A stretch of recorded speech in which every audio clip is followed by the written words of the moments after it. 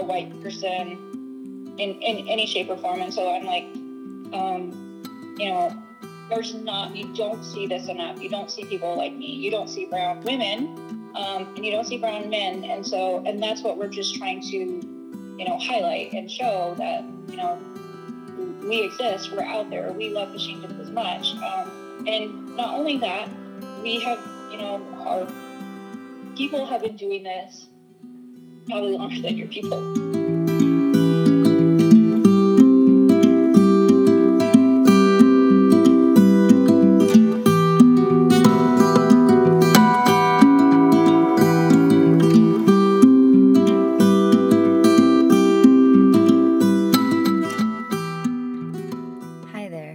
I'm your host, Natalie Davey, and you're listening to Women in Waders, a storytelling podcast dedicated to supporting and empowering the community of fisherwomen and sharing their stories, honestly and authentically. Welcome back to all returning listeners, and for any newcomers, thanks for your interest in this platform and community.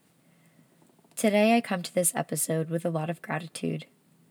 For one, I'm really grateful for your patience as I navigate what it means to have a creative platform and learn the ins and outs of podcasting, while also still holding the role of a college student, beginning freelancer, and more. Balancing everything on top of this pandemic has been a whirlwind, to say the least, but I'm grateful to finally start understanding the importance of self-care and breaks, and also realizing more and more every day the immense privilege in being able to say that. There are plenty of Black and Brown students and creators who undertake similar things, but have to face the burden of racism in addition to this every day. And there's another piece that comes into this too. As you may have seen on the Women in Waders Instagram page, I had an episode already fully recorded and edited from my interview before George Floyd's death. It was my 4th grade teacher, an outdoors woman who shaped my understanding of environmentalism and what it means to break barriers as a femme in the fishing space. She is a woman I deeply admire, but because she is white, I couldn't help but feel like this story was not the one that we need to be tuning into right now. So I reached out via Instagram stories to see if anyone was willing to talk about racism in fishing on a podcast episode or something else, and I'm feeling so lucky and humbled that Erica Nelson of Awkward Angler on Instagram responded. Erica's sense of humor, coupled with the way she firmly yet gracefully holds people accountable, including myself, has opened up some really awesome points around how white supremacy has a grip on the outdoor industry and the fishing community, and especially how white women anglers contribute. It's sweet that she volunteered to talk to me, but I also want to say that she and other Black and Brown folks shouldn't have to educate me or take time to speak with me on this, or educate other white women in this space. One thing Erica brought to my attention that I want to address was the idea of urgency and perfectionism in responding to this moment, and how that has everything to do with my whiteness and white supremacy. For any other white or white passing creators, business owners, brands, or honestly anyone else listening who holds white privilege, we will never not have catching up to do, more learning to engage in, and more improvement to focus on. So trying to frantically educate yourself, put out something so you can check off a box, create something so you can feel like you contributed, and do everything you can to detach yourself from the fact that we hold dangerous racist thought processes is unsustainable and incredibly harmful in actually showing up for BIPOC in our communities. And another element to this is the harm in referring to the quote-unquote relevancy of such topics. I am guilty of this. The truth is, we should have been talking about this more all along, and I should have had this conversation long before George Floyd. Erica informed me that Cherilynn Tsosie, a friend of hers and fellow ambassador of Brown Folks Fishing, was also interested in being on the call, and I was delighted. Just in my first conversation with Cherilynn, I felt I was able to see further into these issues in ways that I hadn't examined before. I gained a lot of insight on things like familial proximity to whiteness, which she'll explain more in depth in the discussion. I'd also like to recognize that I tend to overuse guys and ladies, and just acknowledge that myself and others should do a better job of using more inclusive language. I want to give a general content warning for BIPOC listeners because there are some areas of this conversation that could certainly be emotionally triggering. I will use my best judgment and let you know ahead of time before an emotionally intense area of the conversation.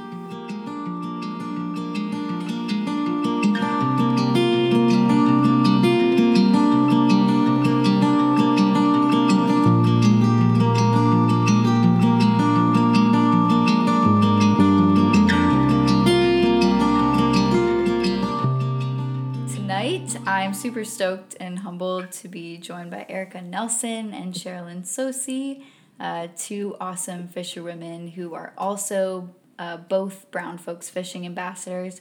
So thank you guys so much for taking the time and joining into this conversation with me. I really appreciate it. So just to give the listeners a bit more about you each, would you mind just introducing yourselves quickly and saying a word or two about your connection to Brown Folks Fishing? Yeah, I can start. This is Erica Nelson.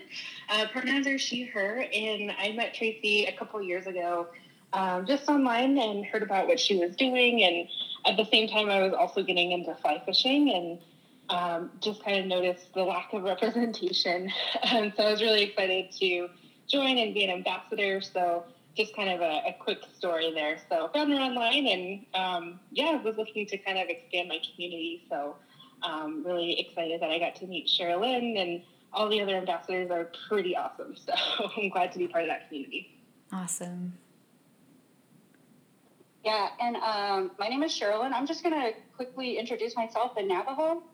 Cherilynn Tsosie Ganeshia, White Mountain Apache Nishle, Tipaham Bashishchin, Ashchin Bishate, Maide Gijni Dishanelli. In Navajo, we're taught, if we know how to introduce ourselves in Navajo. And what I just said was that I am from the White Mountain Apache tribe. I am born for the Edgewater clan, which my father is, and then my paternal father is from the Salt clan, and my paternal is from the Coyote Pass people. So I have been fly fishing for about 13 years now. I met Tracy from Brown Folks Fishing right after she started Brown Folks Fishing. I went to a picnic that she was organizing here in Portland, and I was just really excited to meet her. I was like, this is something I've been wanting to get involved with and wanting to see. And I had told her that I, had thought about organizing something such as this in the past. I'm so grateful that Tracy did get it, and we have just a wonderful group of ambassadors that I'm very honored to work with. And so just been fishing for that long. And I always say, like, I am means people hear that 13 years and it means like people think I know all these things, and I feel like I'm still learning every day. Yeah. Awesome. Thank you guys so much. I've noticed over just the short time that I've been in the online fishing community, I've noticed that just the work that all of Brown Folks Fishing is doing and each individual ambassador is doing is just pretty incredible. So I'm so glad to be here with you guys today. So just getting right into it, I guess. If you guys want to just tell me a little bit about your experience, both of your experiences as Indigenous women in fishing, and how this has, how your perception has changed from when you were first getting into the sport versus now, or things that you have observed in the context of your experience.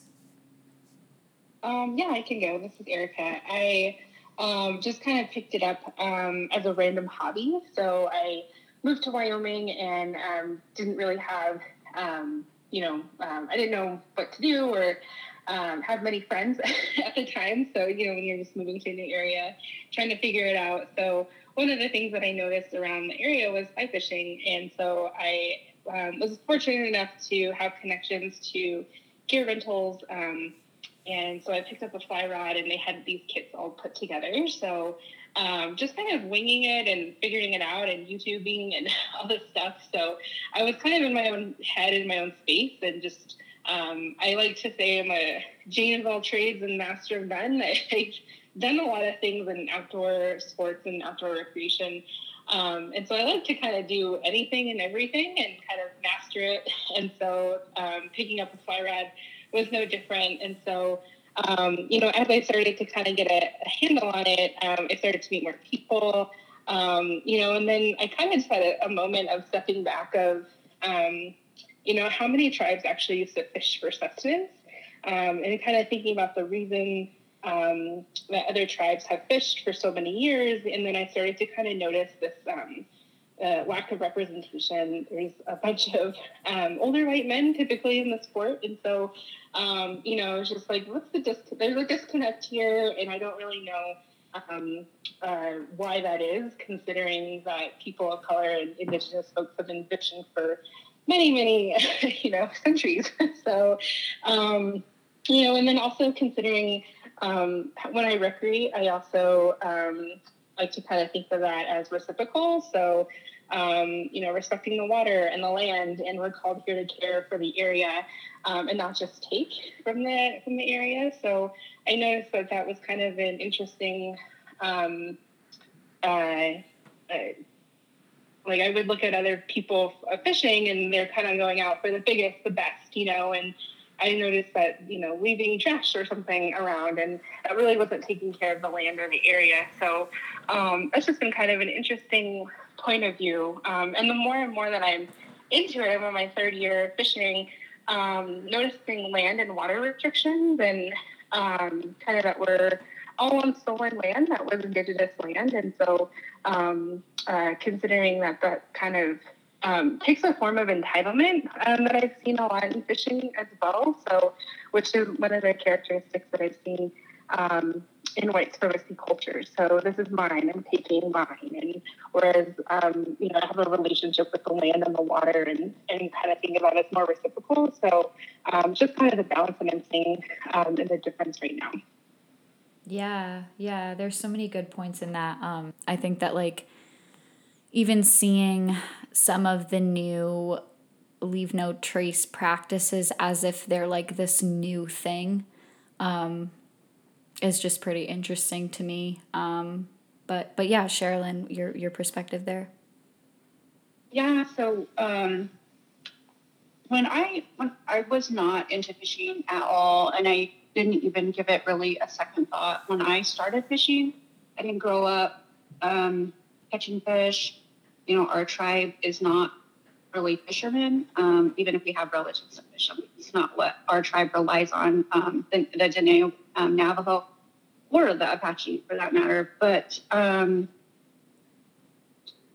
once I started fishing, there was something about being outdoors and, being in nature, being close to the water, that made me start reflecting about who I am and where I'm from and things that I've been taught along the way that maybe I didn't really take in. And it wasn't until that I started fly fishing, which I was taught by my partner. It wasn't until then that I really started to have a deeper appreciation for nature, for, respecting the water, and which got me involved, environmental things here in the area. And then from that, just getting more in touch with my culture. So I feel like for me, a lot has changed with my journey through fly fishing, personally, on a personal level, just being more in touch with who I am and my culture and, respecting Mother Earth. It's so I feel like I've grown so much through fly fishing, and then a lot of it doesn't even have to do with fly fishing. So that's a big thing that I've noticed that has changed, and I always mention that because it's been such a huge journey for me, and it's one thing that I would like to be able to give back to Native youth, because there are so many teachings of fly fishing that you can take away, and it's just really great to see other Indigenous women. I didn't really notice that when I first started. It was really exciting to meet Erica through Brown Folks Fishing, and then we ended up finding out that we grew up in the same town, went to the same in school. It's just so exciting when I meet other Indigenous women, and especially people who are from my tribe, that are learning, or, that I can share this experience with. So that's, kind of how things have changed for me, and how I got into other issues, and just, trying to bring awareness of the issues within the Indigenous community and their fishing rights and water rights, and just representation within the industry, how there is a very big discrepancy of like us. Yeah. Thanks. So if we want to get into kind of the nitty gritty here, so what are some prominent cultural characteristics of fishing, and maybe even fly fishing as a separate thing, whatever you guys think? How has white supremacy sort of created and perpetuated certain cultural norms that we see in these sports? So for me, this is Cherilynn. For me, like when I started fly fishing, I didn't talk to a lot of people. The only things that were taught that are things that are just within, like, just a norm within the fly fishing community, and just fishing in general. Like Erica brought up earlier about, having the biggest fish, and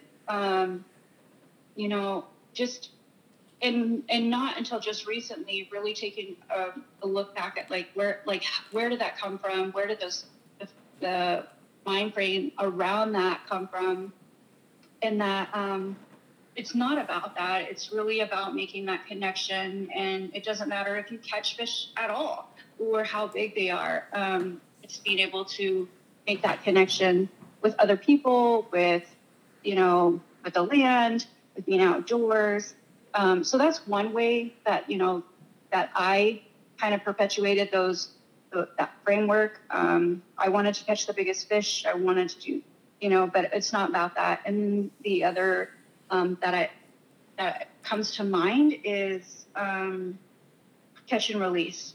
When I first started, it was all, I would talk to other, like my family members, and they eat fish. It's something like, and I tell them, they're like, oh, are you going to give us one? And I'm like, no, I throw them back. Like I don't keep them. And that was like instilled in me with the fly fishing community, is that you release them. And I didn't really give a second thought to, like, especially in the Pacific Northwest, that a lot of the Indigenous communities around here, that's what they rely on. That's their teachings and traditions. And I just kind of overlooked that. And I would talk to Indigenous people around here and tell them, like, I fly fish, I do this, and not even realize I was just throwing that out there all the time. Yeah. Yeah, I would probably say two things kind of come to mind. One is individualism. And yes, fly fishing is a lone sport, no doubt about that. But it's not about just you. There's so many elements, clean air, clean water, the health of the fish, the health of the water, knowing the importance of where your watersheds are, or where the water comes from, and how to respect that and, honor that. Also the health of the flies, the bugs, and considering if we didn't have even mosquitoes, it's a relationship with all living things that is so important, and how water brings balance in life. So, thinking about, some anglers, are just so individualistic and kind of bypass all of these living things that kind of come together to do the sport. And so the other thing that I would say is the effects that I see of white saviorism in conservation. And so, considering we can't keep ignoring colonial history, and then we also, I don't understand how we can continue having conservation groups not working alongside Indigenous leaders. And so that's just kind of one thing that drives me crazy about these conservation groups, trying to protect stolen land, but are not listening to Indigenous voices. And so you see a lot of these groups have, predominantly white men at the head of, these organizations or on their boards, and they're kind of hoarding the land and gatekeeping and really it's not bringing a balance to any of our water or any of our land. Wow, yeah. I think that the gatekeeping thing is really huge, and I've seen that in a lot of different ways in a lot of just different conservation groups outside of fishing too. And I was laughing at the mosquitoes, bringing up the mosquitoes, because I think that there's a lot of individualism in going out and sort of just, I find myself, and I can attest for some other people, saying, focusing on the bugs and rather than appreciating it as a part of fishing, and just really honing in on those things, how mosquitoes are just the most hated insect. And just, I think that's a really interesting point that you bring up. So what ways would you guys say that fishing in particular has more barriers to entry in comparison to other outdoor activities like just, hiking or running or swimming or things like that? I think the biggest thing that stands out is cost. Fly fishing is super expensive. And so I think that's one of the biggest hurdles. When I started fly fishing and talking to my partner, he'd buy all sorts of things. And I'm like, you're spending a ridiculous amount of money on this. That's not even logical. Until I actually got into it and, I'm spending all this money, but not everybody has that access. And so that, there's so many times that even when I want something or I need something for fly fishing, I'm having to ask, or it's like a hand-me-down or something like that, which is great, but not everybody has access to those options as well. So I think the biggest hurdle in getting into fly fishing, and I hear so many people who have said, oh, I've always wanted to try that, and I know if they actually realized how much, it would cost just to even just renting something, it would be a big hurdle for them. Yeah, I totally agree with Cherilynn on the cost. Gear in itself is pretty expensive, and I think there's not a time that I don't walk out of a fly shop and I need new leader, and then I'm like, oh, what flies are happening? And then I'm walking away with $60 worth of stuff that I'll likely lose on a tree. So, yeah. But also one of the things that was kind of a barrier for me was language and the way that people talk about it. I've had people say, oh, it takes years to learn, or it's an art, and yes, it is. And I agree. And it can be difficult, considering your skill level, but at the same time, it's not that difficult. I kind of just went out and figured it out. And I'm pretty proud of the skills that I've have now today, kind of looking back at where I started. And I think if I didn't ignore those voices, I think that would have stopped me. And I think that stops a lot of people, is just thinking that it's hard because of the way that we talk about it. And then obviously I would say representation, nobody looks like us. I was so excited to be on the water with Cherilynn, and just have that, that bond. One, we grew up in the same town, which was awesome, but also just another Indigenous Navajo woman that I can fly fish with, because that doesn't happen ever. And so just, the behaviors and attitudes that I see that go along with no representation. So because nobody sees anybody out like us, it's awkward, and there's really no sense of belonging that I haven't really found. It's getting better, I think, because I'm creating the space for myself. But if you're looking at Black, Indigenous, or people of color, there's not a whole lot of representation going on. So when other white anglers are seeing us on the water, I've noticed I got a lot of stares, and it just is really uncomfortable. So that's definitely a barrier. Right, yeah. Yeah, and it's interesting kind of just varying on the location too, because, when I was in this, the Confluence Collective video calls that we're starting up, I noticed that a lot of the women were talking about, being excited about being able to see women out and fishing. And then we were discussing more of like, okay, so now that there are women out and fishing, like what can we do to get Black, Indigenous, people of color out here? And it was really interesting because I think that my perspective even on seeing women fishing is different in upstate New York, because I still feel like there's no women fishing, and so it's just interesting kind of seeing just how it varies by the area, and then just kind of looking back on some of the experiences I've had and really feeling like, wow, like I have literally only ever seen one Black, Indigenous person of color when I've been out fishing in upstate. And so it kind of tells you that some of these rural communities too, and communities across the nation have these very real issues. So yeah, I kind of want to dissect this a little just by gender here.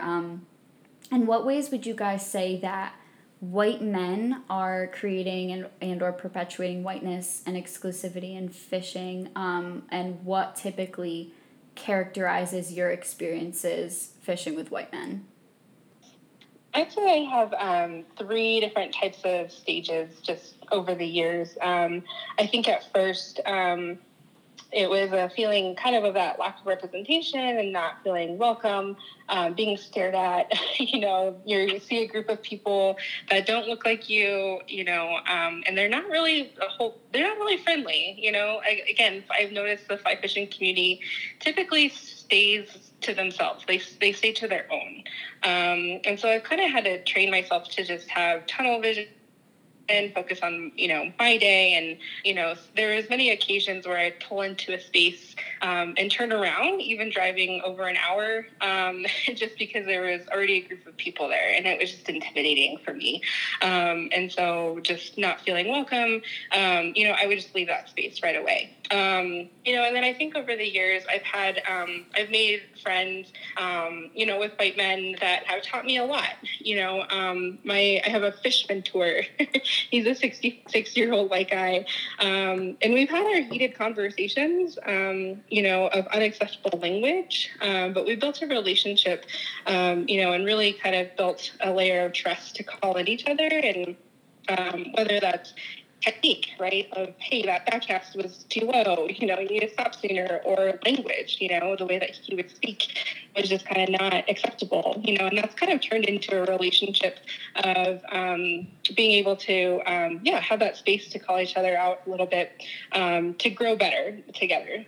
And now that I feel like I've had a little bit more confidence in my fly fishing, I'm seeing more, I'm actually seeing white men on guides' boats that spend more time probably grabbing their flies out of the trees. Or there's a couple times where I've had to give crash course lessons to men on rowing technique. I just noticed that, their boats would kind of spin a little bit. So, it's just like, hey, would you like some tips or perspective, in your technique? And they've been really open, which has kind of been a relief, as well. So, I just kind of realizing that they're human also. They're not here to destroy, or to kind of keep women out. I think that's just a lot of self-awareness that they might not know about, of how they carry themselves, their attitudes and their behaviors. And really affect that welcoming space. You know, they do dominate the space. And so really just kind of being more conscious on how they're carrying themselves or being welcoming or being friendly. You know, it's just, it's kind of come a long way for me personally. I probably wouldn't say that is the case for every person or any other woman or woman of color on the water that has my experience. So that's just something that I've noticed throughout the years that I've been fishing. Yeah, I have to agree with Erica in the fact that like as I've kind of come into my own with fly fishing and gained a little bit of confidence, I'm more like I come into these spaces more like just like I'm not going to take those, like I'm not going to pay attention to those stares. I'm not going to feel inadequate because when I was first starting out, I really did feel that way. I felt very inadequate. I didn't even want to try casting. I roll casted a lot, which is great for a lot of instances, but I was doing it like all the time when clearly I should have been overcasting in some situations, but I was too afraid to do things like that, or even just talking to, like went into a fly shop and talking to the people who are working there, because the majority of them who are working are white males. And so now I feel more comfortable in those spaces. But when I first started, I didn't feel comfortable, and I didn't always feel comfortable going to the river. Erica is this, like, I feel the same way when she said that she has turned around in spots. I have wanted to turn around, but my partner who taught me, who I'm still with, he is white. And so I feel like that really, in a way, kind of gave me an added, like, protection, you know, for lack of a better word, that I had him there. I didn't really have to worry as much. But that also brought on a whole nother level of, like, I felt like stares. There was a lot of times where a person of color was with a white guy, and I felt like that just brought on a whole nother, like, another aspect of being stared at. Or and I've even had, like, no one's ever said anything to me, but I've had people, like, I've been fishing and it's like a really great spot and I'm catching fish, and they like just kind of squeeze into, like, trying to push me out of that spot. And you know, Ryan's been there to tell me, like, hey, do you want to go down or something? And I'm like, no, you know, like, I'm fishing here. I'm not going to move for this person. I don't care. They can go somewhere else. I, like, at this point, won't kind of take that. But before, I'd probably be very kind of scared in a way, and not want to put myself in those situations. Yeah, so I feel like kind of some of the same things, but I also feel like I haven't had to put up with as much because I have a white partner. Yeah, that's really interesting. And I'm curious about this. What have your experiences with white women been, and sort of how does that differ, and how in some ways might that be more harmful? Oh, white women. If I see another group that ends in on the fly, I just want to scream. I'm just joking. Most of these groups are, you know, women's groups. They're awesome, but they're not welcoming. Typically, when I see a women's fly fishing group, I can automatically assume that it's only white women. And, you know, I look at pages and, you know, they typically talk about diversity, and they're pretty open about flinging that word around, but I don't think they know what it means. So a lot of the times I've heard, you know, we have diversity in age or where we're from or body type, you know, and I think that's exciting and we should still celebrate that. However, there's so much work. There's a lot of work to be done around those groups and those spaces. And so I'm all for sisterhood and whatnot, but at the same time, that is very that's pretty uncomfortable for me. It's pretty white, I would say. And they typically build spaces that are made for them and them only. And so, when I walk into these groups, it's extreme discomfort, the way that we talk or the things that we talk about. And I've had a friend describe this to me, which really kind of makes sense, is I see a woman kind of standing on the porch of a haunted house, and she's super excited and friendly and, hey, come on in, we're all here, we're having a good time, and I'm standing on the sidewalk of like, that house looks really unwelcoming, uncomfortable, a little creepy, like, no, thank you, and so at what point are those women on the porch gonna, come down to the sidewalk with me and kind of take a look back and see what I see, and kind of share that lens that I'm looking at, to kind of say, oh, this isn't a space that is welcoming. This is not comfortable. You're right, and so how can we build a space for everybody that is inviting, and so I see a lot of, invitations of let's go fishing, let's do this. And I'm really excited about that, but I'm also really uncomfortable. So just really kind of taking a step back and reflecting on what that looks like and how you could be coming off or how to be more welcoming. There's just so much work to be done in that space. So, I'm really excited that there are white women getting together and talking about all these things. And so I'm excited to see what kind of work comes out of that. I'm also available to talk about this more, on a consultative note as well. So, but yeah, just one last thing. A lot of these kind of lead with intention, they lead with, a lot of with their intentions, and they're really polite about it. And I noticed that a lot about white women is they just want to be polite. And really that's not always necessary in every single case.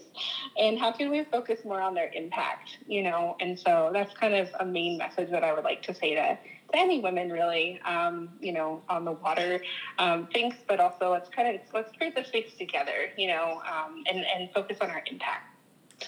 Yeah, that's a really interesting analogy you used with the haunted house. I had never thought of it that way, and I think that could be really insightful for a lot of people. Just kind of really taking a step back and looking back at that, and also the bit about intentions. I think that is super, super important. Yeah, I mean, in my experiences with white women and white women-led groups, I feel like a lot of it is superficially nice. I've been in an instance where I was one of the first people in a particular group, and I was welcomed, and I was like, hey, you're kind of, you're one of the first 3 people in this group. I would like to, have a counselor or whatever, and, we're going to start this organizing.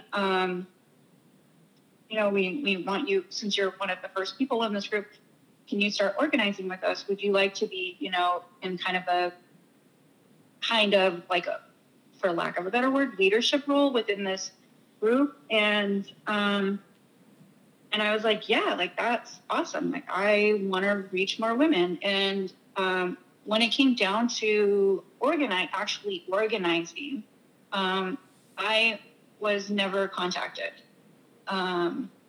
Yet other events were put on.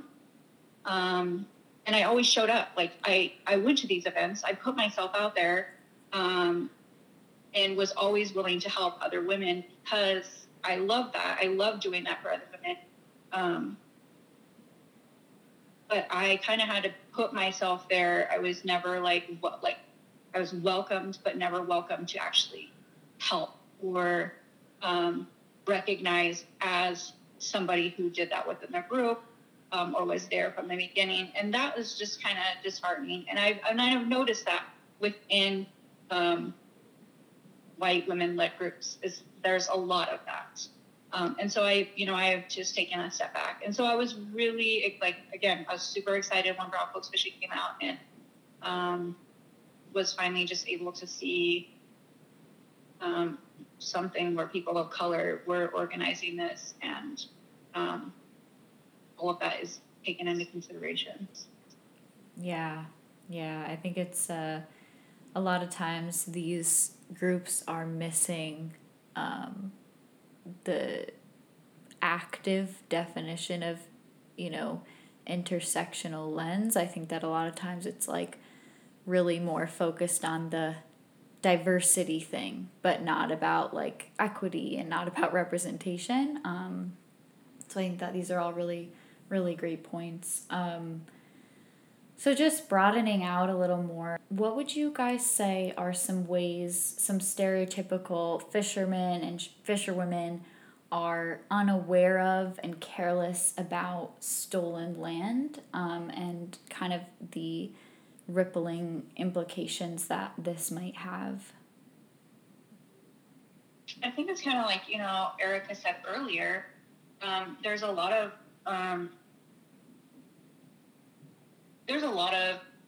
gatekeeping, or, don't tell, someone asks, don't tell where you're at, private property, that goes on within the fly fishing community. And then the conservation groups, I've asked, I've been to like meetings around here, within the Pacific Northwest about different things that are going on. And I have actually brought up the question many times, what are the tribes doing, or how are you working with the tribes? And a couple of those times they're just like, well, they're on a different spectrum. They're kind of fighting their own fight. And it's like, these are things that are connected. Why aren't these discussions happening? Which has always just left a sour taste in my mouth. So, yeah, agreed. Totally agree.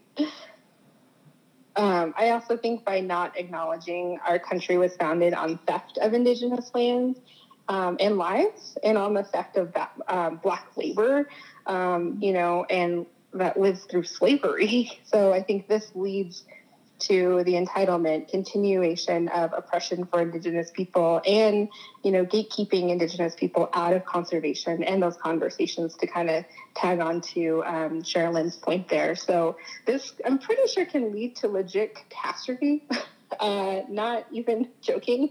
We're seeing the effects of global warming when we're not working together and acknowledging that, this is our colonial history, and this is what we've been through, and how can we kind of rectify that and work together, that way we're not gatekeeping and leaving people out. And this is for, the greater cause of why we like to go fishing, right? Like, we all have this access. And so it's not working really well right now. And so I think by not acknowledging that is just continuing the harm and the erasure of Indigenous people. Mm-hmm. Yeah.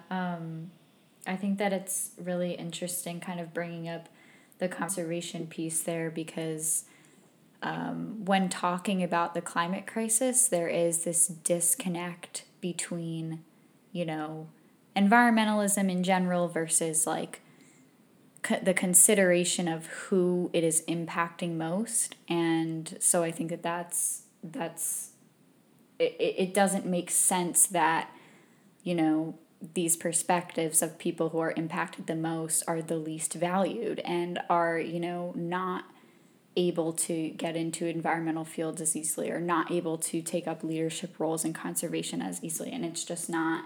And also, I think that one other thing you said is kind of how like, oh, well, they're fighting their fight. And I think that that's so off, because it's like, well, white people literally created this, so how in any way is this their fight? Like, how, that's so backwards. So I think that that is prominent in a lot of ways, in the way that people talk about it.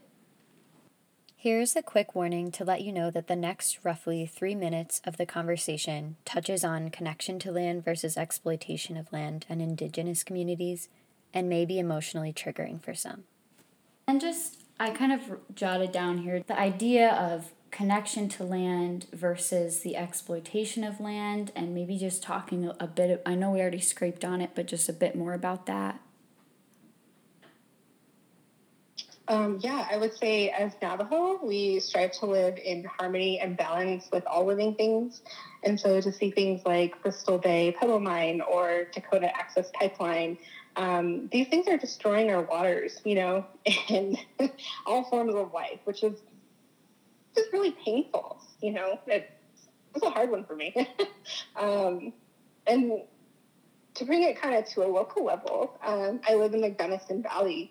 Even saying Gunnison is exploitative to me, knowing that, this was a name of a military officer and explorer in the 1800s. So original names are erased, histories are erased, and, anything that I look at in this area that I live in, history starts with gold mining and farming. But that was because they kicked off the Ute off of their territory. And so that's a little hard for me to talk about exploitation, I'll stop there. Yeah, of course. Yeah. I agree. I think of here in the Pacific Northwest, and we have, the waterways here are used for transporting, bringing oil in, and they're really everybody here in the Pacific Northwest loves the outdoors. They love doing things, but yet there's so many things on decline here because the resources here are exploited. The forest is being cut down, which, and we're taught, in Navajo and just in indigenous culture in general, that everything is connected. So, we can't just take, the trees being cut down or the water or the land as these separate issues that are going on. Like Erica said, we are taught to live in balance. And if any one of these spectrums is out of whack, then it throws the whole system off. And it's really hard to hear. We have so many things going on here in the Pacific Northwest that have to do with fishing and the decline of the health of the water and the fish here. And just yesterday, and one of the other things is the dams. One of the dams here had an oil spill, and I don't remember how many gallons were, but a significant amount into the Columbia River. And so, what are going to be the impacts of that? Especially since there are a lot of tribes use that Columbia waterway. I don't know. It is hard. It is a hard subject to discuss. It really is. Yeah. I think that there are so many ways that environmentalism weave into this, and understanding that these incidences are just adding to this, terribly long list of things that are just sort of unnoticed by white people largely, when it impacts others in a very significant way.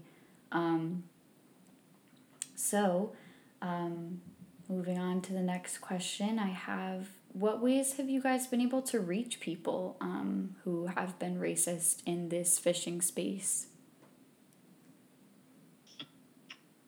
It's a funny question, because for me, surprisingly, it's been on Instagram.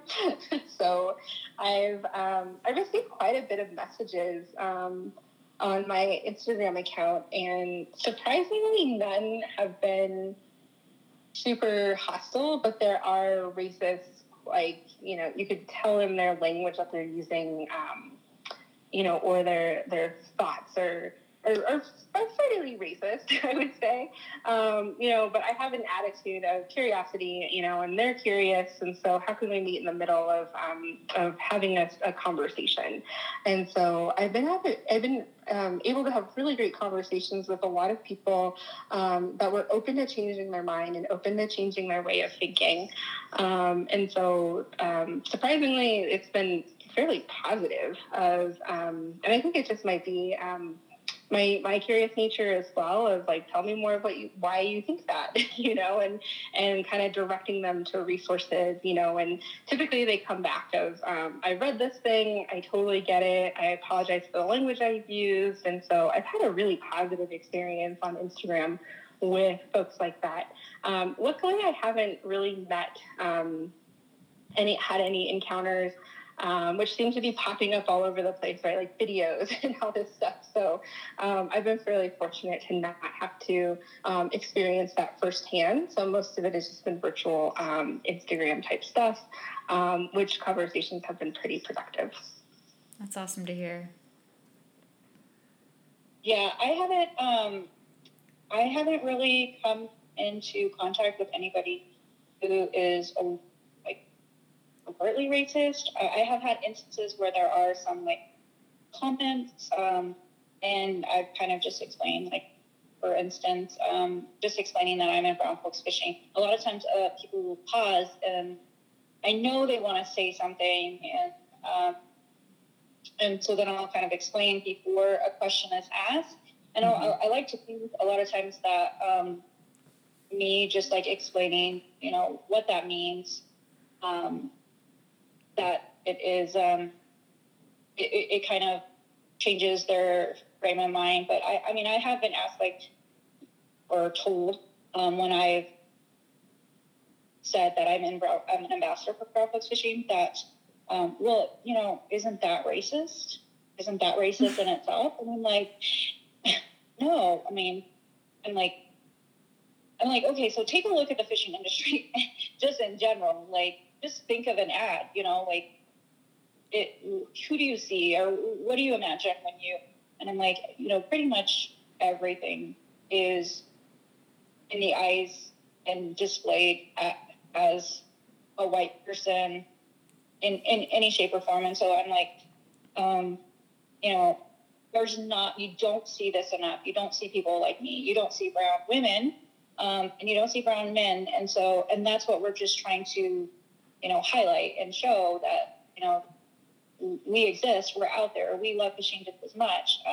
And not only that, we have, our people have been doing this probably longer than your people, but, and we're not represented. And that's all we want to do, is just show that and build a community around that.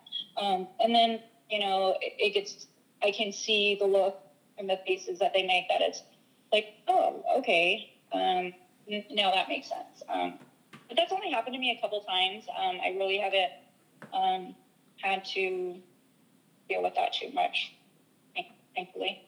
Mm-hmm. Yeah, I'd also say, I would also kind of just point out that it's everywhere in the fishing space, especially online. It's just how, I choose to spend my energy. I'm not going to be reaching out to every single person that I see saying ridiculous things, right, that are racist. I don't have the time or the energy for that. So just know that it is out there, and it comes in many very different forms, whether it's overt or pretty subtle, so just something to kind of think about. Yeah, for sure. And then I think that there's a lot of ways that all of these can be applied industry level. So what would you guys say are some ways that fishing brands in particular, or the outdoor industry in particular, has perpetuated whiteness in fishing? And then maybe just going into different ideas on approach or response in setting the right tone and leading the way in anti-racist work that a lot of brands are stepping up to just now, and kind of just talking that out a bit more. Yeah, I would say one of the ways that I'm seeing it being perpetuated is by not listening. And you can tell they have not been listening for quite some time. You saw it happen with Blackout Tuesday, for example, which I'm seeing kind of weeding out what's performative and what is actually being done, who is actually taking action. And also the obvious no representation. And so as an approach and response, I'm actually a anti-racist and diversity and inclusion consultant. So I've been doing this work for a couple of years. And since Blackout Tuesday, in fact, my email on my phone has been blowing up through companies, particularly fly fishing companies, and the industry is asking for the same question: what's the right response? What's the right tone? My question is, typically is back at them, have you looked internally? Because I believe that this type of work starts with the self, really taking a hard look at leadership in the industry. Take one company, for example, maybe your favorite brand. Do you know if their CEO is actually doing this work? Do you know if their CEO is empowering their leadership team to also do the same work? Are they taking a step back and assessing their own company and how they perpetuated this, whiteness in the outdoor space, the impact that they're creating? So it's a lot of work, and it's not going to take a quick fix to do overnight. So I've been very busy over the last month, really just kind of consulting and talking with these companies in these questions, and creating plans and action on how to do better, essentially, and how to be more inclusive and how to respond versus react. Because people of color, Black, Indigenous people of color, we've been talking about this for a long time. And so this is not new to us. And so it just seems like all of a sudden the industry was slapped in the face of, oh, this is a real thing. And what do you think your people of color have been telling you, whether they work for you or, people that are in the industry just enjoying the sport? We've been saying this for so long. And so, like I said, you can really tell who's being performative and who's actually taking the action. So I highly recommend, whether it's me or anyone else, is hire a consultant, because it's really helpful to take a step back and really just have someone show you your blind spots in a non-judgmental way of, considering like coaching of, have you thought of it this way? Have you, really asking these hard questions and really being able to assess where your company is at is going to be really helpful.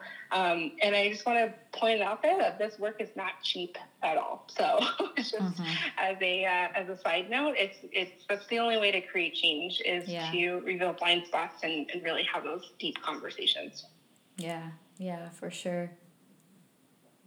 Yeah, I don't really have that much to add to that, except for the fact that, people of color they can tell when it is performative and not actually genuine, and what companies are doing.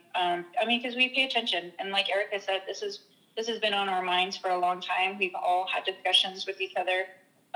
This is not new for us, and so we all we kind of all understand and recognize what's performative and what's an actual genuine steps that are being taken. Yeah, I think, this idea that it's a quick fix or that it's a quick response or that it's, a one post on Instagram or whatever it is not the way, because I think that this timeline is lifelong, and that's what some brands are failing to understand.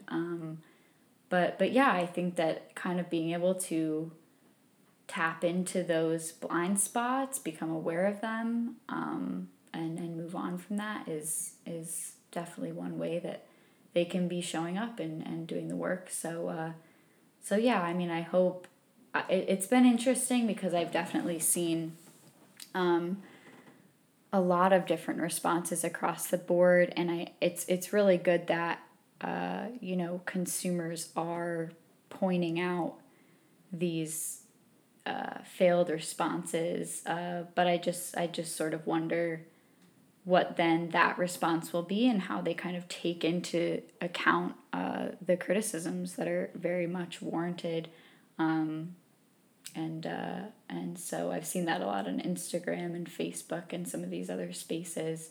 But yeah, thank you guys. I mean, that's kind of what I have for the questions that I have here. But if there's anything else that you guys want to talk on, I have time. I have all the time. You just kind of brought up a quick point of kind of other people kind of seeing stuff and, saying something. And I just want to say, like, Black and Indigenous people of color, we're exhausted. Yeah. We're tired. We're typically only the ones to speak out on these issues. And so really encouraging white folks to do the work, which is, understand that we're tired, and it's not up to just us to educate. White people can educate white people. White people can educate the industry. And so it's really awesome to see other white folks speaking out as well, to where I don't have to. It's like I'm too exhausted for that. I don't have the time for that. So right. It's really awesome to see the community in the industry grow when that happens. And so, just that kind of seeing that allyship has been a relief, and I hope that it can continue. And mostly I do see a lot of, women speaking up, and I would just kind of want to call out those men, where you at? Yeah. Protecting, not protecting as like a white savior, but like, how are you, what are you doing, in this space, in this industry, to make it better? And so really just want to kind of call that in, having those white men as allies and feminists. It's okay to be a male and a feminist. Yeah, that's so valid. Yes, I definitely agree with her. Yeah. We're exhausted. For the BIPOC folks who have tuned in, I want to acknowledge the space that I take up as yet another white female creative and another white female community founder. I want to let you know that this platform is not a place for white woman feminism. I think it's really harmful to allow that type of feminism to be the dominant paradigm, and I am committed to intersectionality. I acknowledge that my whiteness will undoubtedly inform mistakes that I make when it comes to anti-racist work and journalism, but I will continually strive to do better and make women in Waiters representative and welcoming. For white people tuning in, with all my best, I hope this leaves you uncomfortable as it did me, but I hope it leaves you curious, intentional, and understanding the importance of learning more. Anti-racist work is not easy. It is not comfy. It is not work that can be done all at once, as I have come to find out.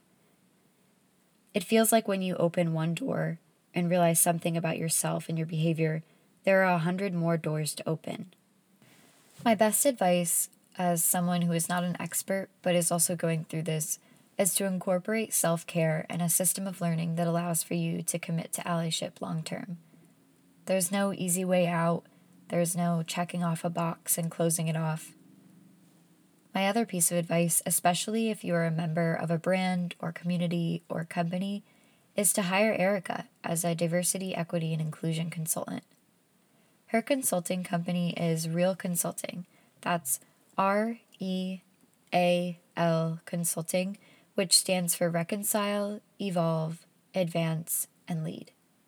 They provide a variety of services from individual coaching to online learning to organizational guidance. You can read more about their offerings on their website, consultreal.org. Thank you again to these incredible women, and be sure to check out their Instagram platforms, Awkward Angler, AWKWARDANGLER, and Realfly Native, REEL_FLY_NATIVE, as well as Brown Folks Fishing on Instagram. You can find Erica and Cherilynn's contact info below. Thanks for listening and mindful fishing. I hope that time spent on the water this summer can serve as a place to let some steam roll off and give your emotions a break, but also a place that continually reminds us of the privilege in being able to fish or fly fish, and the work that still needs to be done to create a more equal and welcoming outdoor recreation space.